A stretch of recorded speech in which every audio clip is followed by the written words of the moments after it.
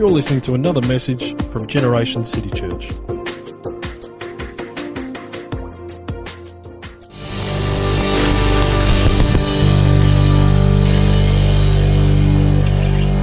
Praise God, you may be seated. I've enjoyed every moment of our service this morning. There's been such a touch of God, such an anointing. I thought Pastor Marty was going to just take off this morning. Such liberty and such power in what he said. I believe every service should be an encounter with God. Every service. I think Pastor Marty was too kind in introducing me. I don't believe anything he said, but I do appreciate very much the opportunity Pastor Marty has given me to stir up the gift of God. To stir up the gift of God that's within me. Each one of us need to constantly stir up the gift of God. This morning I want to talk a little on promises, and I want to take you into the glory of God. I want you to see this morning the glory of God, and I've titled my message this morning, When God's Promises Are Not Enough. Might sound a little negative, but I'm sure that every one of us have had those experiences where we can quote all the promises of God and highlight them, apply them to our situation, and things are not resolved. They're just not enough. We've all been in those situations of need where even the wonderful promises that God has recorded have not helped us at that particular point. I'm not saying this morning that God's promises are not true and that they will not come to pass, but I am saying there are times in every one of our lives when we need more than just the promises of God. I know faith takes hold of the promises and ultimately God's promises will carry us through. But often until we reach that point where we can fasten onto the promises of God, we need something else to help us and take us through and help us see the victory that God has for us and accomplish the work of God in our lives. We have Asaph, one of the right-hand singers in the tabernacle, in the temple rather, and he penned or he expressed this same feeling of, at times, God, you're not working. It's not happening. And we find that he writes in Psalm 77, in the day of my trouble, I sought the Lord.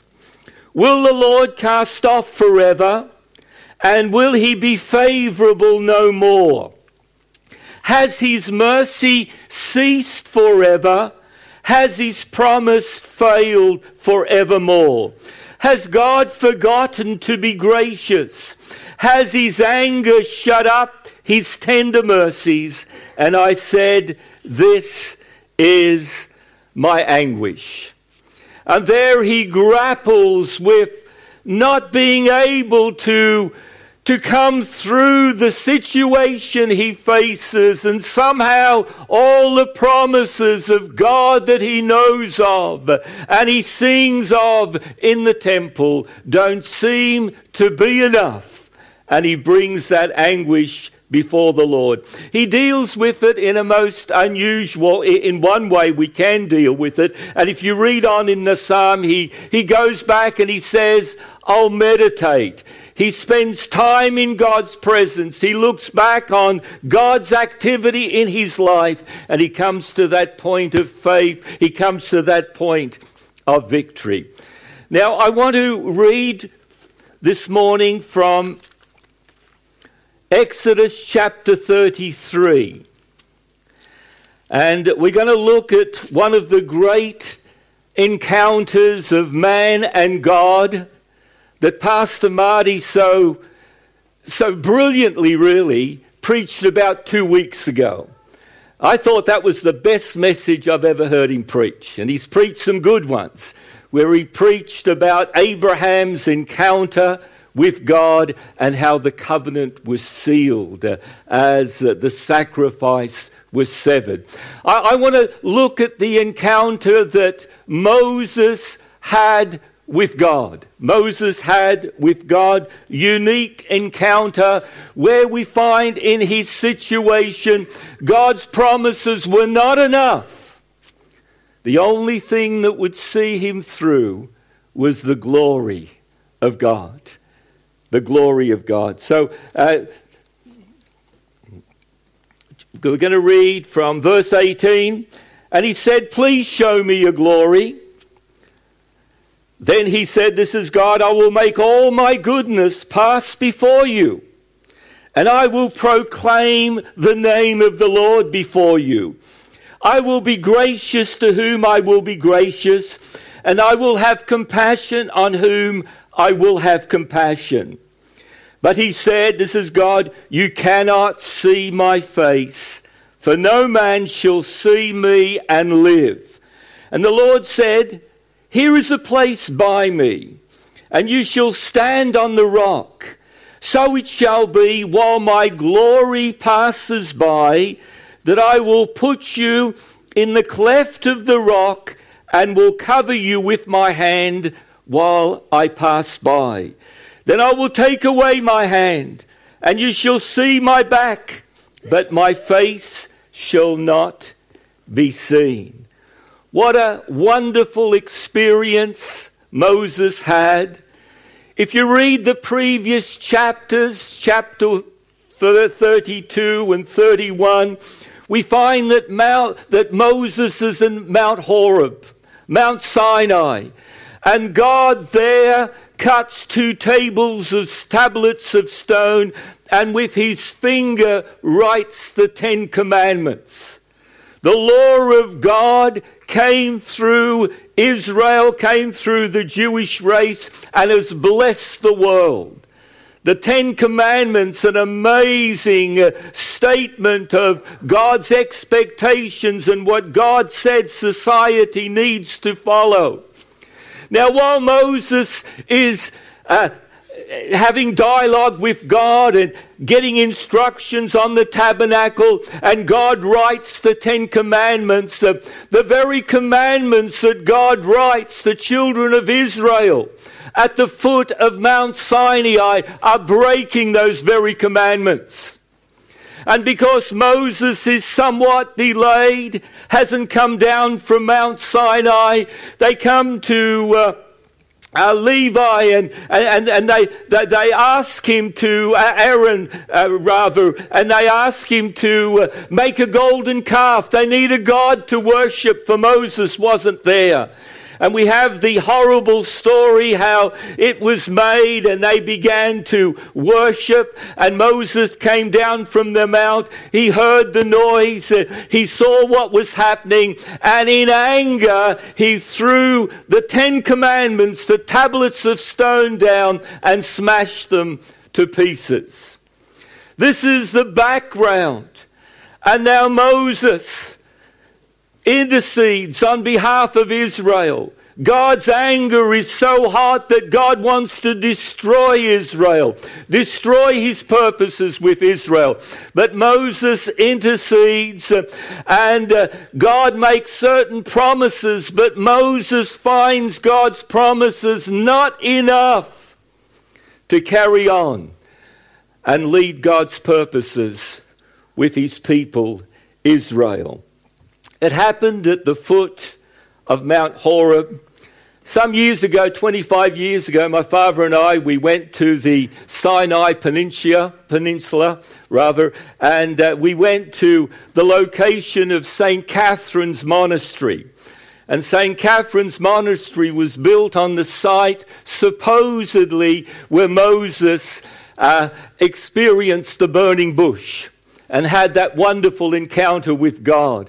And this monastery was formed in the 6th century and is the oldest surviving inhabited monastery that's still operating in the world today. And just outside the monastery you have some older buildings, and we found some accommodation there, and I guess you get what you pay for. I think we paid $25 a night, and we came and we found that dinner was quite rustic. That they had some what they called chips. They were cold, and you had a side dish of tomato sauce. And no, I'm sorry, not chips. It was macaroni. They had pasta. And then you kind of made your bolognese, no meat, with some tomato sauce. And for dessert, we had a shriveled up orange. So that cost us. Then we went into our accommodation, and the accommodation was wet. The beds were wet. I'm sure that the building was as old as the monastery. But that was all right. We didn't come for luxury. And so at 3 o'clock in the morning, we got up and we were going to climb Mount Sinai or Mount Horeb. And so it takes about 2.5 hours, so 3 hours, depends how old you are, and you climb the mountain. And we got on top of the mountain just in time to see the beautiful sunrise. And it was a moving experience, even though you were somewhat worn out, very tired, you didn't sleep well, you hadn't eaten well, but to sense the awe and to sense the wonder of what happened there some thousands of years ago when God spoke to Moses, when God gave the blueprints of the tabernacle, when God wrote the law of God, the 10 Commandments on the tables of stone. It was a moving experience. And so we find ourselves here at Mount Horeb. Why did Moses climb Mount Horeb or Mount Sinai? And we find the reason is, as I've mentioned in chapter 31:18, and when he had made an end of speaking with him on Mount Sinai, he gave Moses 2 tablets of the testimony, tablets of stone, written both with the finger of God. Then Exodus chapter 32 is probably one of the hardest chapters in all the Bible to read, because we see the consequences of sin. We see the judgment of sin. We see what sin can do to a nation and to a people. I find it extremely hard to see how God had to deal with the waywardness and sin and idolatry and the slaughter that emanated from not following the laws and the ways of God. Moses intercedes in a remarkable way. Moses says, blot my name out. God, forget me, but be true to your promises to Israel. You've brought these people out of Egypt. What will the world think if you abandon them and do not fulfill your promises?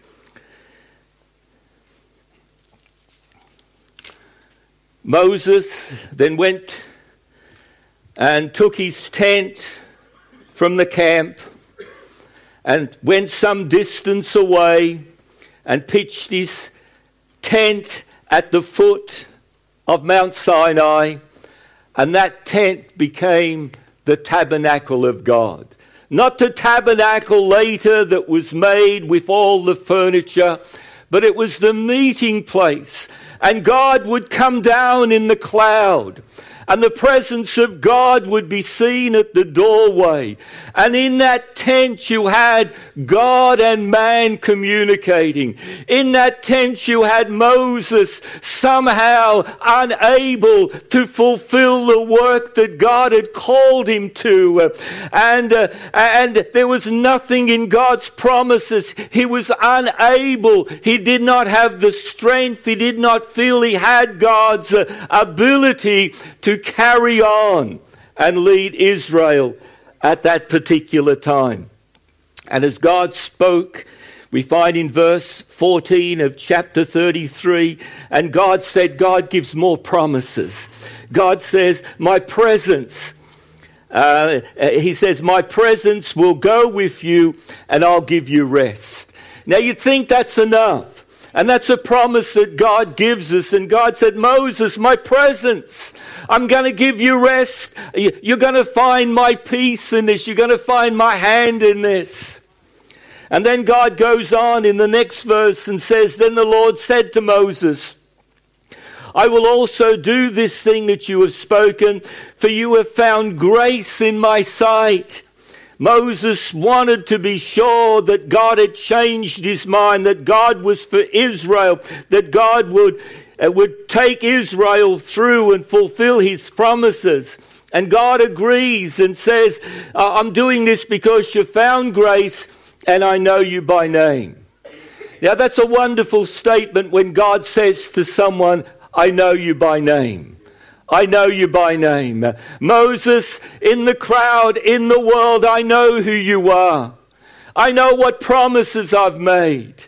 I know what task I have given you. I know you by name. And Isaiah gives us more understanding of the power of these words. In Isaiah 43, we read that God says, fear not, I have called you by your name, you are mine. And when you pass through the waters, I will be with you. And through the rivers, they shall not overflow you. When you walk through the fire, you shall not be burned, nor shall the flames scorch you. For I am the Lord your God. What a wonderful thing when God knows our name. When he knows our name, he says, you are mine. And to Moses, he brings this wonderful promise. I know your name. You are mine. But that was not enough. The promises were not enough at this time to get Moses moving in the will of God. And then God goes on in verse 18, and Moses, rather, after hearing, he says, God, please show me your glory. That's something God could not do because the tabernacle had not been built. The furniture that represents Christ and what Christ would do had not been established. No man could see God and live, even though Moses talked, as it were, face to face. It doesn't mean his face was close. It means the nearness. They were able to communicate in a closeness and an intimacy. And Moses said, show me your glory. And God now resorts to his promises again. He avoids the question for a moment, and God says, I will proclaim. Now, first of all, he says, I will make, verse 19, I will make all my goodness pass before you. Can you imagine that experience where God, probably in panoramic view, showed his goodness, the good things he had done, the creation, what God wanted to establish. I will pass all my goodness before you. What a wonderful thing it is. And that's what the Word of God does. It shows us all the goodness of God. And then he says, I will proclaim the name of the Lord before you. There's so much in that, for God reveals himself through his names. And we have El Shaddai, which talks about God the Almighty. When God moves, not as God, as the supreme, when God moves, El Shaddai. Then we have the word Elohim, God the Creator. When God created the world, it was Elohim. And then we have the name Jehovah. The name Jehovah, the Lord your God. And this is the name that God says, I will pass my name. He says, I will proclaim the name of the Lord before you. Jehovah refers to God's relationship with man. When God deals with us, when God speaks to us, when God blesses us, it's Jehovah. It's Jehovah because he has a relationship. He's made a covenant with us. He's on our side. He's beside us. And God revealed again to Moses his redemptive name. And as you look at the name of Jehovah, we find scripture, and very clearly, I'm going to quickly go through the 7 redemptive names. And probably God mentioned each one of these to Moses at that time. We have Jehovah Ra, the Lord my shepherd. The Lord my shepherd. Then we have Jehovah Jireh. It's the Lord who sees and provides. Every need is met in the Jehovah names of God. Then we have Jehovah Rapha. That means the Lord that heals. Then we have Jehovah Tishkenu, the Lord our righteousness. Number 5, Jehovah Shalom is the Lord our peace. Number 6, Jehovah Shammah, the Lord is present. And then number 7, Jehovah Nissi is the Lord, my banner, my canopy. God proclaimed his name. Moses, this is who I am in relationship to you. This is what I provide for you and for all those that trust me. This is what I am to those that have made a covenant with me. This is what I am to those that are saved. The wonderful redemptive names of God. And then God goes further and he goes on and talks about his election. I will be gracious to whom I will be gracious, and I will have compassion on whom I will have compassion. Israel, how horrible. This was Israel's darkest hour. This was a time when God could have annihilated the race from the earth because of the waywardness and the sinfulness of them in the golden calf. But God said, I will be gracious to whom I will be gracious. I'll show compassion to whom I have. It has nothing to do with us, the election of God. Moses, understand that my choice has nothing to do with their waywardness. My choice has nothing to do with their fickleness. I have chosen them. I will show compassion to whom I have compassion. You know, you'd think that was enough, wouldn't you? You'd think, God, what more? God has flooded Moses with his promises. As God has flooded us with his promises in his word. But Moses, you cannot see my face and live. What you've asked, I cannot really do. You see, Moses had the knowledge, but he needed something from God that would fire up within his spirit and soul again, that he might accomplish a job that probably no one else could have ever done, that God took 40 years in the wilderness, in the desert, to prepare him for. But God thinks, you can almost hear God thinking, and God says, look, there is a rock. I'm going to put you into the cleft of the rock. Moses, I know all the promises I've shared with you are just not enough. They're true, you know they're true, but they're not enough to release you again into the work of God that I have for you. And God said that when I put you in the cleft of that rock, I'm going to come past. I'm going to come past, and we have the words here. You cannot see my face, for no man can see me and live. And then we have those wonderful words in 33 again quickly.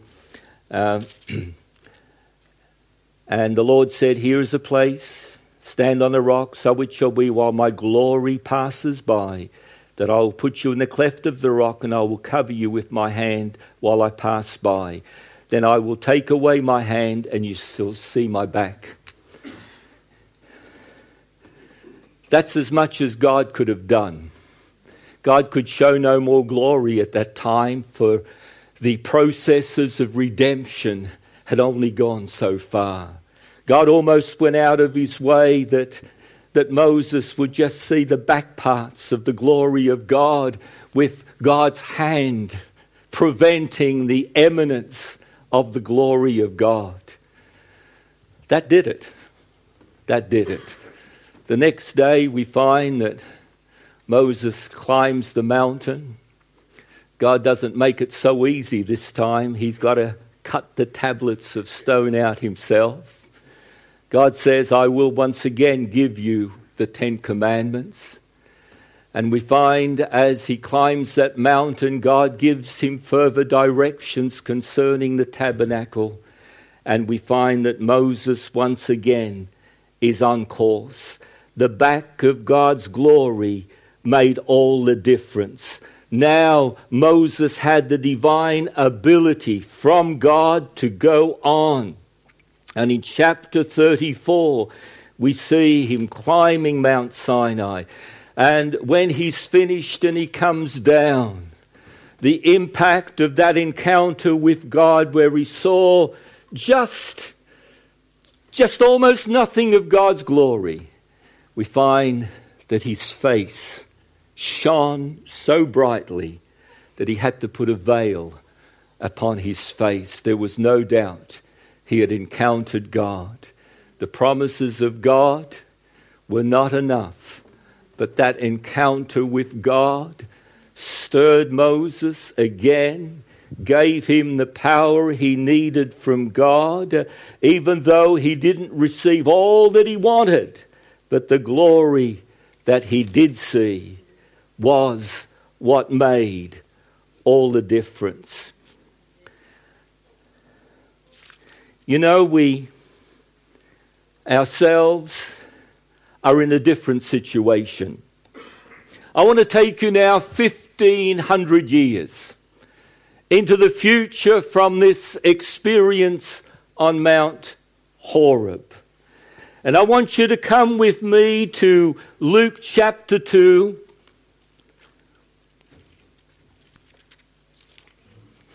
And we're going to read from verse 7 to verse 14. And I'm going to show you the glory of God. And she brought forth her firstborn son, and wrapped him in swaddling cloths, and laid him in a manger, because there was no room for them in the inn. Now there were in the same country shepherds living out in the fields, keeping watch over their flocks by night. And behold, the angel of the Lord stood before them, and the glory of the Lord shone round about them, and they were greatly afraid. Then the angel said to them, do not be afraid, for behold, I bring you good tidings of great joy, which will be for all people. For there is born to you this day in the city of David a Saviour, who is Christ the Lord. And this will be the sign to you. You shall find a babe wrapped in swaddling cloths, lying in a manger. And suddenly there was with the angel a multitude of the heavenly host, praising God and saying, glory to God in the highest, and on earth peace, goodwill toward men. God's redemptive purposes were on track. God sent his son. Moses, you wanted to see my glory. Here is my glory, that babe that was born. This was the glory of God, and the angelic host could not refrain. Normally their visual appearances on earth were limited. But now a multitude from heaven that filled the sky were overcome with the glory of God. And they said, glory to God in the highest. Glory to God in the highest. This was the glory of God. When God's promises are not enough, we need an experience. We need to see again the glory of God. We need to touch the glory of God. And the angels sang, and John wrote in John 1:14, and the Word became flesh and dwelt among us, and we beheld his glory, the glory as the only begotten of the Father, full of grace and truth. And then Jesus himself says in John 17:5, and now, O Father, glorify me together with yourself, with the glory which I had with you before the world was. What Moses could not see, what Moses could not fully understand as he spoke with God and requested to see the glory of God, that glory has been revealed to us. That glory has been revealed. I haven't finished my message, but I want you to stand for a moment.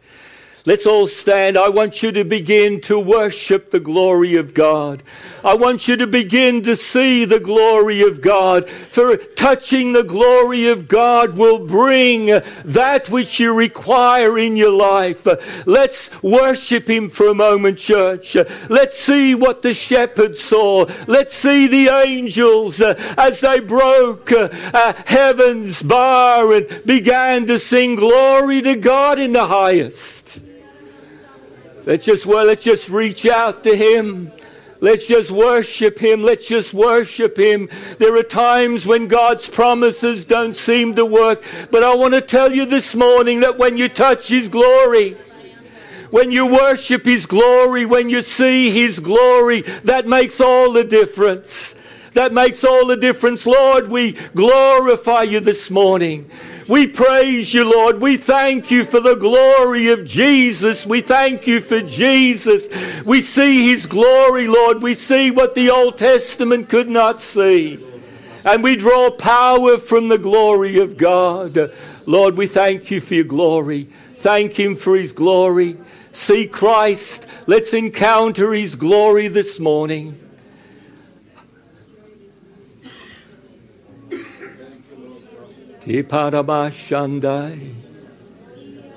Oh, just see it. Just see it. Let your eyes see the glory of God, the eminence of God. We want that glow that Moses had upon our lives. We want to see the glory that once again will fire us up, will help us in that situation. You know, worship is so different from praise. Praise can be a sacrifice. Worship is a spontaneous response from our spirit as we see the wonder and the glory and the majesty of God. And what a difference that makes when we touch him. Hallelujah. Bless God. May be seated. I just wanted to worship his glory just for a moment, but I haven't finished. We're going to go on for another 33 years. And we're going to see the wonder and the glory of God. Because the story of God's glory did not finish with Moses when he saw the back parts.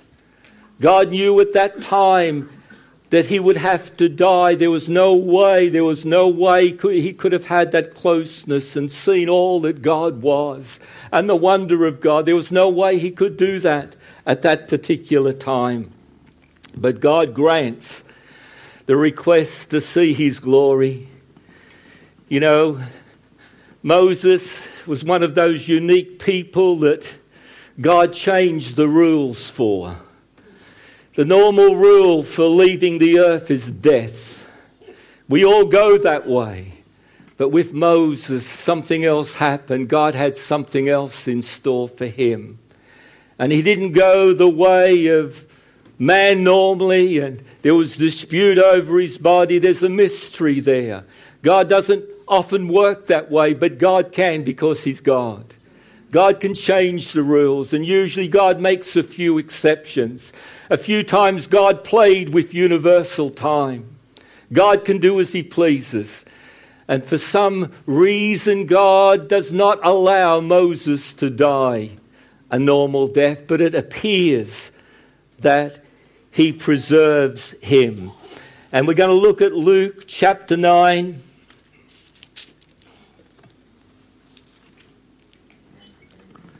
And verse 28, and it came to pass about 8 days after these sayings that he took Peter, John, and James and went up on the mountain to pray. And as he prayed, the appearance of his face was altered, and his robe became white and glistening.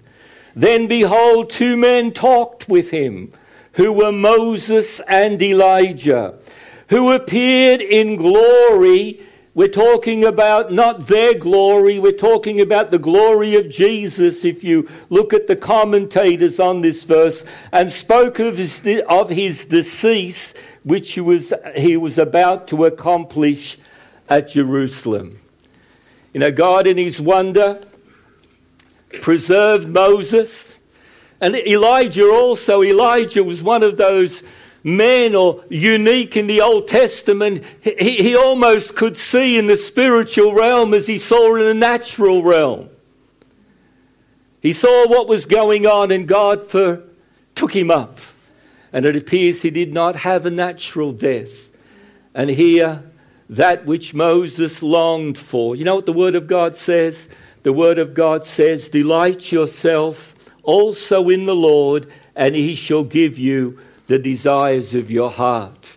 Moses delighted. He wanted to see the glory of God. God could not show him at that time his glory. Gave him a touch of the eminence that came from his back, which changed his life. But God waited for 1,500 years. And when his glory was manifested on the earth through his Son, Jesus Christ, at that moment of transfiguration, before Jesus was to go to the cross, and he experienced for a fleeting moment the glory he had with the Father before the earth was created. And that glory emanated from Christ. Who was there to see it? Moses. Moses saw the glory of God.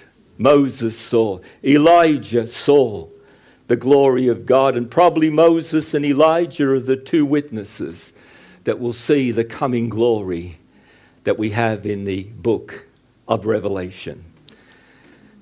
There are times when God's promises are not enough. I've been in those situations, you have. But I want to tell you that if you can come to that place where you can see and touch God's glory, that makes all the difference. And once again puts us on track. Pastor Mogo, I've had a word for you for some weeks, months maybe. And the Lord says that because you delight in him, he will indeed give you desires that you have forgotten, desires that are dormant. They will come to pass. And God will bring you a fresh revelation of his word. God will show you the treasures of the snow. And God will show you the wonder of his word. And that wonder you will use to adorn those that you minister to.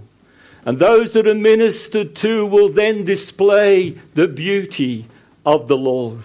And you shall find fulfillment in the hand of the Lord that's upon you. Church, let's stand. Lord, we bless you. We bless you this morning. We want to see your glory. Lord, we want to touch your glory. We thank you for your promises. We haven't diminished them in any way. But sometimes we just need that encounter with you that once again stirs the promises of God and helps us fulfill the purpose of God.